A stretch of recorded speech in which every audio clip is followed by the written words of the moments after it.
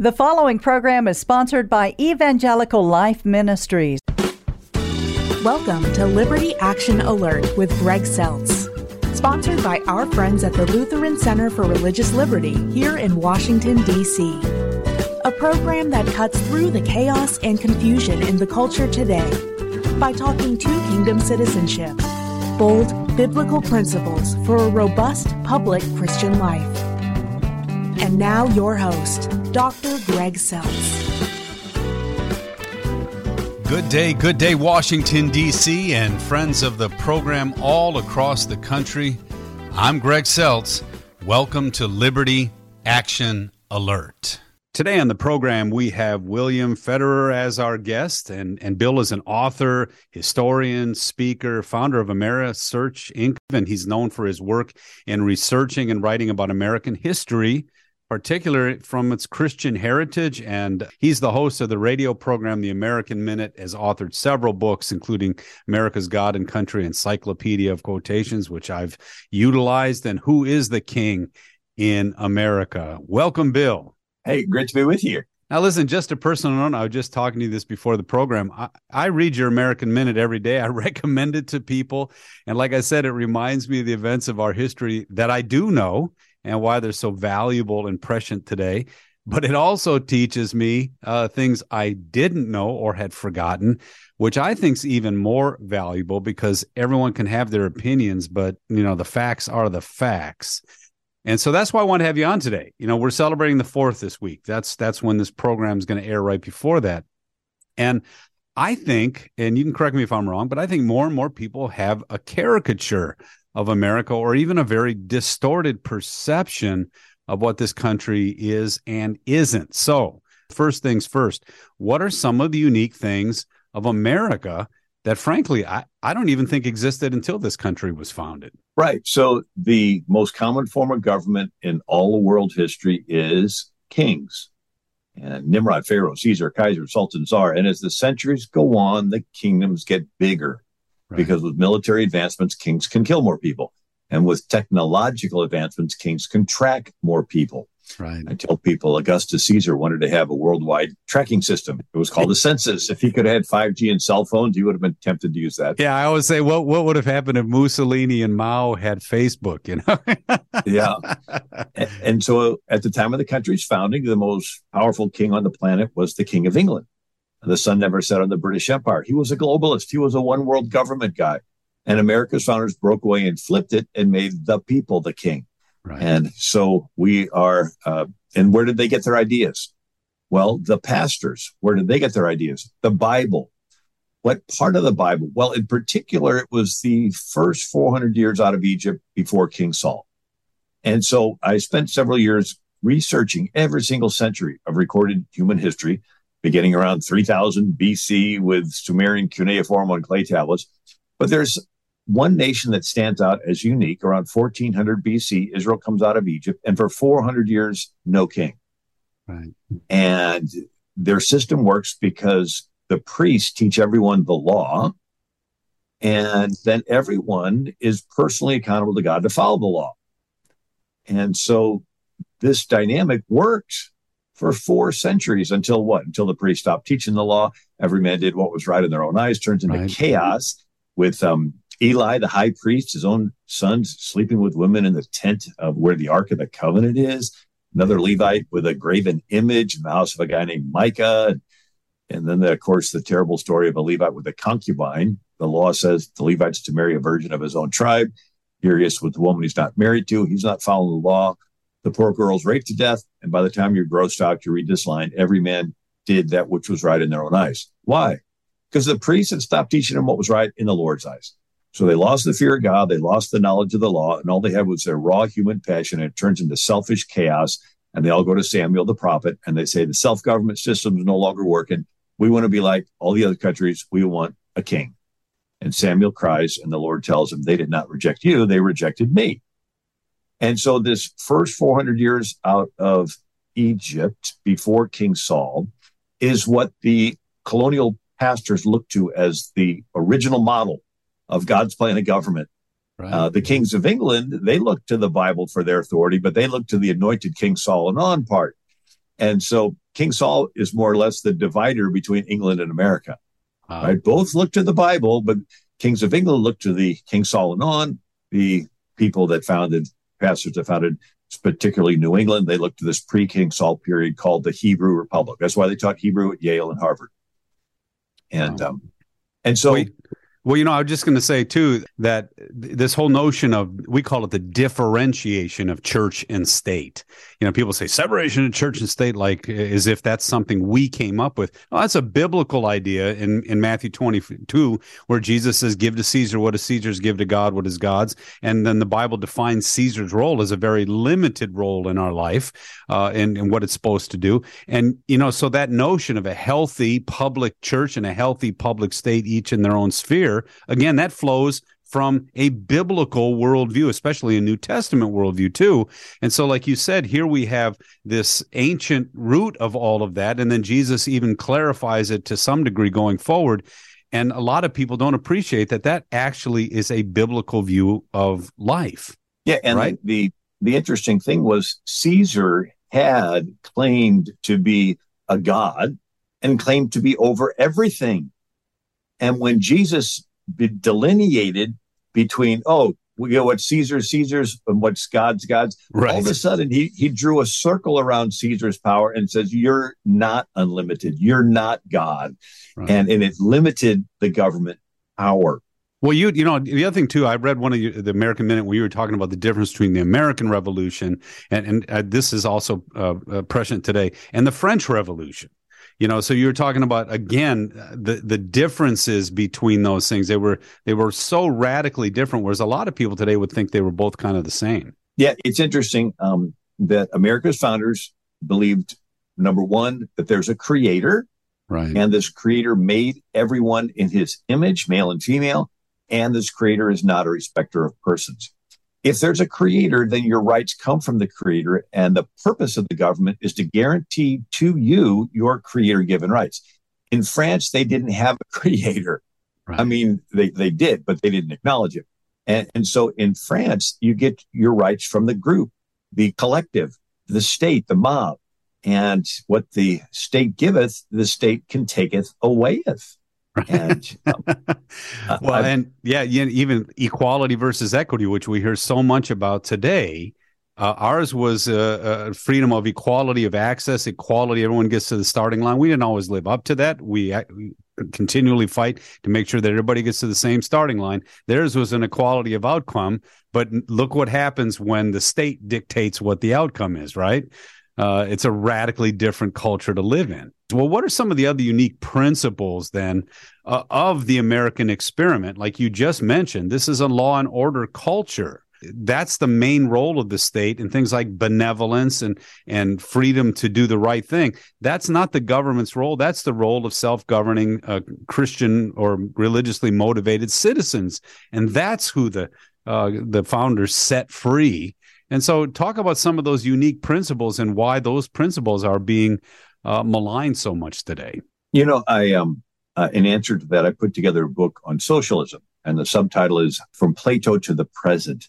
And so Plato was the first one that talked about everybody owning everything in common. And it sounds nice till you think it through. Somebody has to be in the government handing out the common stuff. And they're always going to be tempted to funnel a little extra to their family and friends on the side. And hold back from someone they don't like. And before you know it, it gets discretionary. And the saying is, he who holds the purse strings has the power. So every attempt at everybody owning everything equally always ends up with a deep state bureaucracy passing out favors to their friends with the most corrupt guy at the top. People say, well, wasn't the early church socialist? No, the early church was the early church. Socialism is counterfeit early church. And the difference is between the word voluntary and involuntary. Right. So the early believers voluntarily sold their property, laid it at the feet of the apostles. They didn't have the Roman government take away their property and lay it at the feet of Pilate. And so when the children of Israel went into the promised land, every family was given property. If you own property, you can accumulate stuff. The Bible called that being blessed. And you can give away some of your stuff. The Bible called that charity.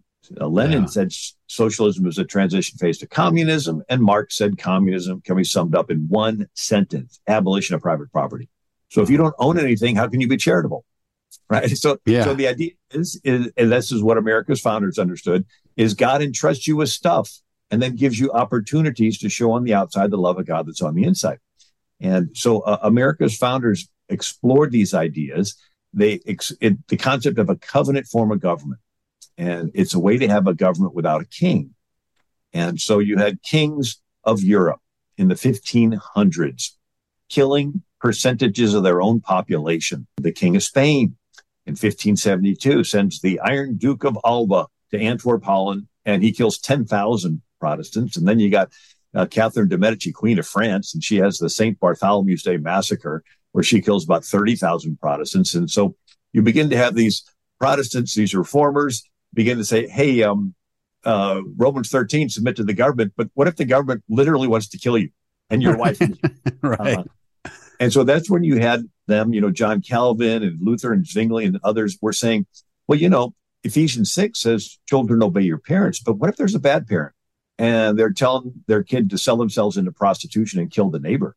Is the kid supposed to obey that?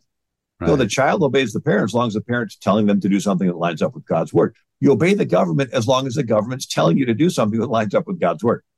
Why would God tell you to do something and then tell you to submit to a government that tells you not to do what God just told you to do?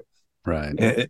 And so you had a quote from John Calvin where he says, we are subject to those who rule over us, but subject only in the Lord. If they command anything against him, let us not pay the least regard to it. Very similar to Martin Luther King Jr.'s letter from the Birmingham jail, 1963. He said, one may say, why do you submit to some laws and not others? He goes, there's two kinds of laws, just and unjust.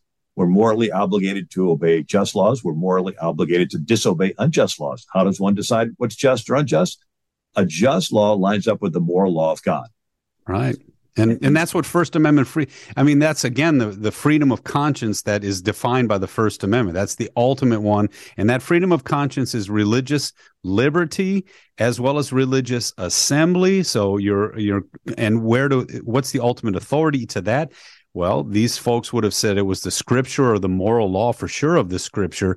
I know founding fathers said the same kind of thing. If it doesn't line up with the word of God or the 10 commandments, it cannot be just. Well, we have governments violating the 10 commandments today and not even doing the one thing that the Bible tells it to do, which is to be the bearer of the sword, to actually stop the really bad guy or bad person from doing physical harm to another. That's the one thing in a lot of places they don't do at all.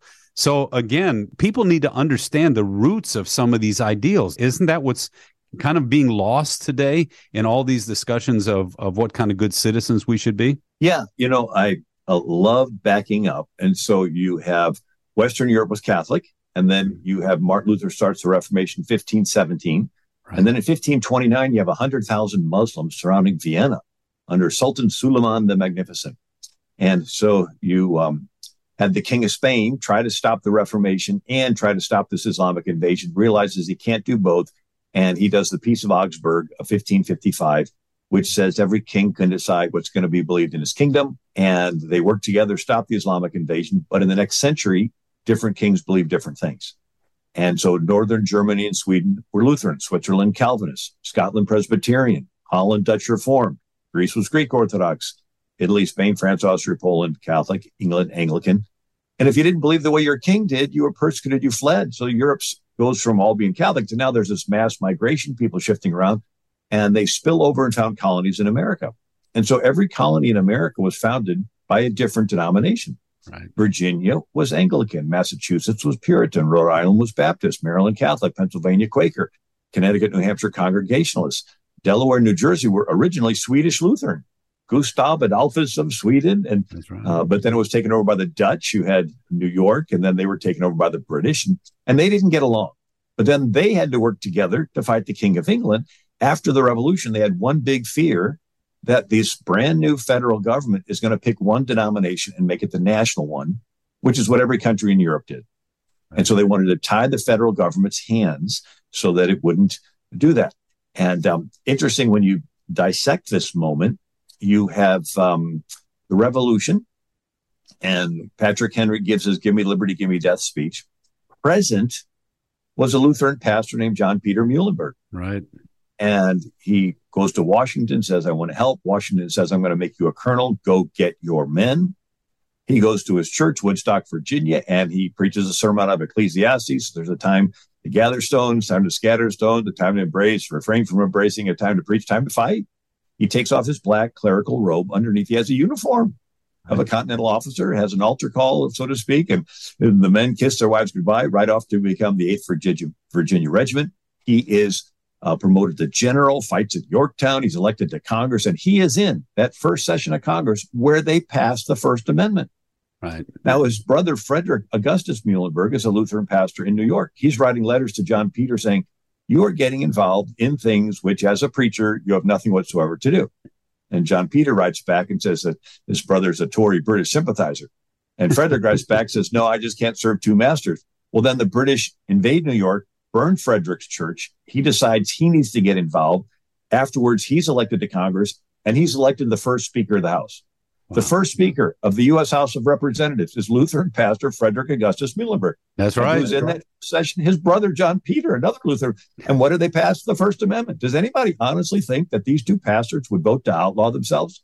No, the First Amendment, as well as the first 10 amendments, were handcuffs on the federal government to keep it from becoming a big Frankenstein, which is what the King of England was, and which is what they experienced in these countries of Europe where there was persecution. Yeah, the one thing that I always say to people, I'll talk about like American exceptionalism, and today if you talk like that, people think you have some kind of nefarious agenda. I say, well, here, let me just say it this way: the dignity of all people, because we're created in the image of God. Okay, that's American, very American, and France believed in that to some degree with their revolutionary talk, etc.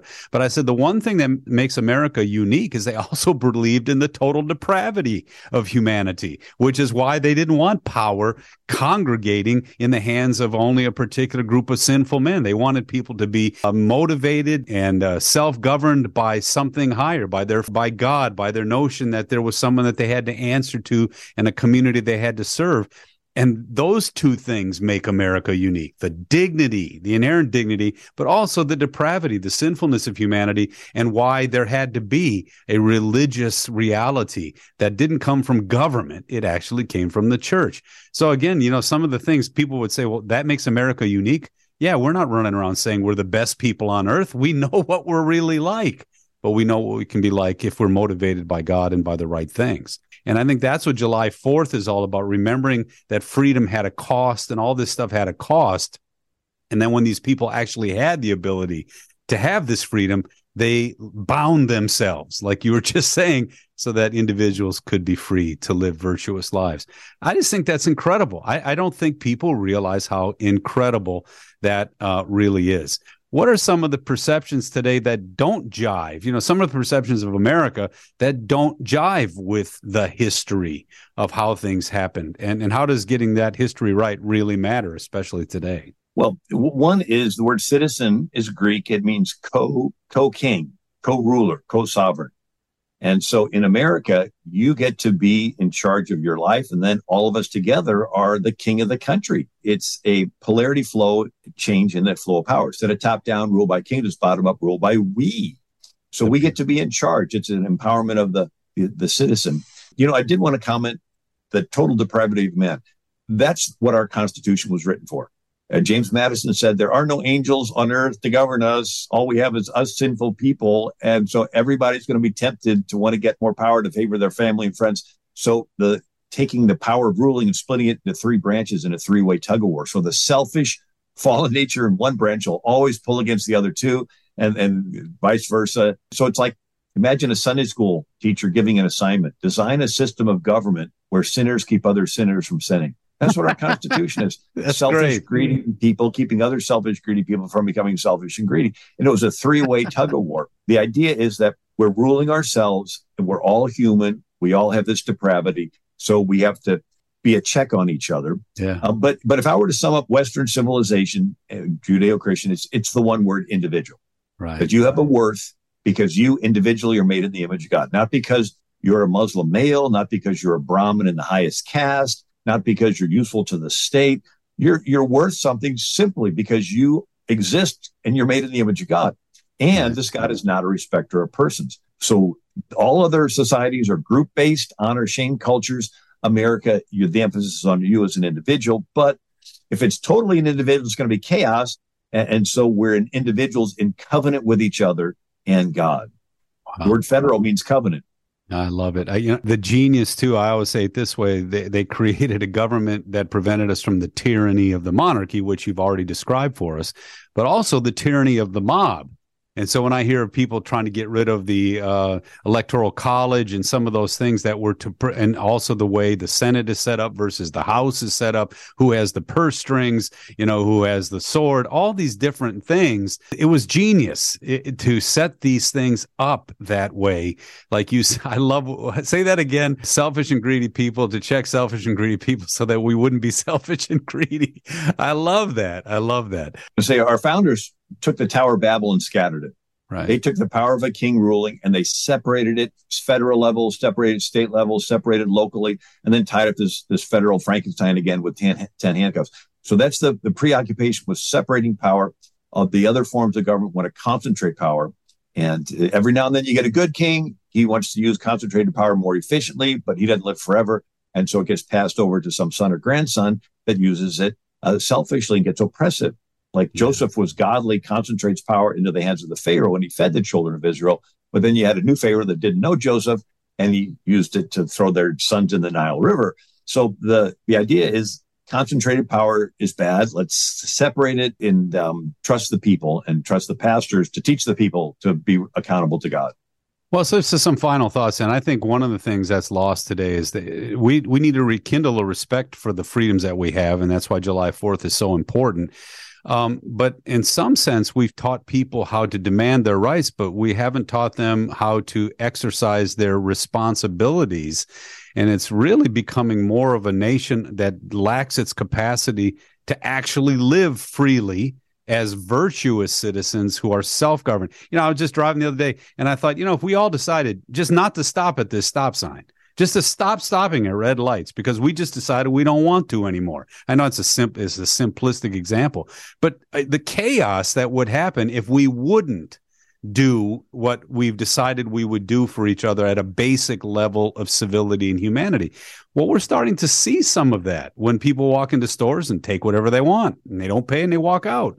You start to see that if folks will not live as fellow citizens, this stuff can go away pretty quickly, right? So what final thoughts, rekindling this respect for the Fourth, because it really is a blessing for those of us who live here? Well, the thought that's been awakened to me is that, is it holier not to be involved in what's going on in the community? What do you do with Numbers chapter 30? It's a silence equals consent chapter, half a dozen scenarios. If a daughter's living in her father's house, binds herself with a vow, in the day the father hears of it, if he's silent, those vows stand. That's come down to us as vows in a wedding ceremony. And the pastor tells the congregation, if you're silent, you're giving consent. Well, if you're silent, gives consent to wedding vows, it gives consent to other things. If they're killing babies, you're silent, you're giving consent to that. If they're teaching some sexual views in a school different than what Jesus taught, Jesus said in the beginning, God made a male and female, and you're silent, you're giving consent to the teaching of something other than what Jesus taught. And Jesus says, if you're silent, if you allow one of these little ones that please me to stumble, better a millstone we put around your neck and you'll be thrown in the depths of the sea. So I think it's going to be a rude awakening for people who think they're being holy by not being involved when they realize by their silence they're giving consent to all that bad stuff. They're inviting judgment on themselves. So it's one of these things that we have not just the blessing to be in charge of America, we have the responsibility. And I love what you just said. It finally comes down to freedom, but the Lord, Jesus teaches us, you abide in my word, you will know the truth, and the truth is what will set you free. And we always tell people at the LCRL, we need to use our temporal liberties so that we can keep proclaiming the eternal liberties that God has given us in Jesus Christ alone. Oh, just my one-liner is the most important thing is to bring people to Christ. The second most important thing is to preserve the freedom to do the most important thing. Bill, with that, we've got to end on that. Give us the address. AmericanMinute.com. Thanks for being on the program today. Thank you, Greg. It's an honor. Thanks for tuning in today. To get to know our LCRL-DC work better, check out our website at lcrlfreedom.org. Till next time, God bless you always. I'm Greg Seltz. Have a great week. You've been listening to Liberty Action Alert with Greg Seltz, Executive Director of the Lutheran Center for Religious Liberty in Washington, D.C. This program has been brought to you by the Lutheran Center for Religious Liberty.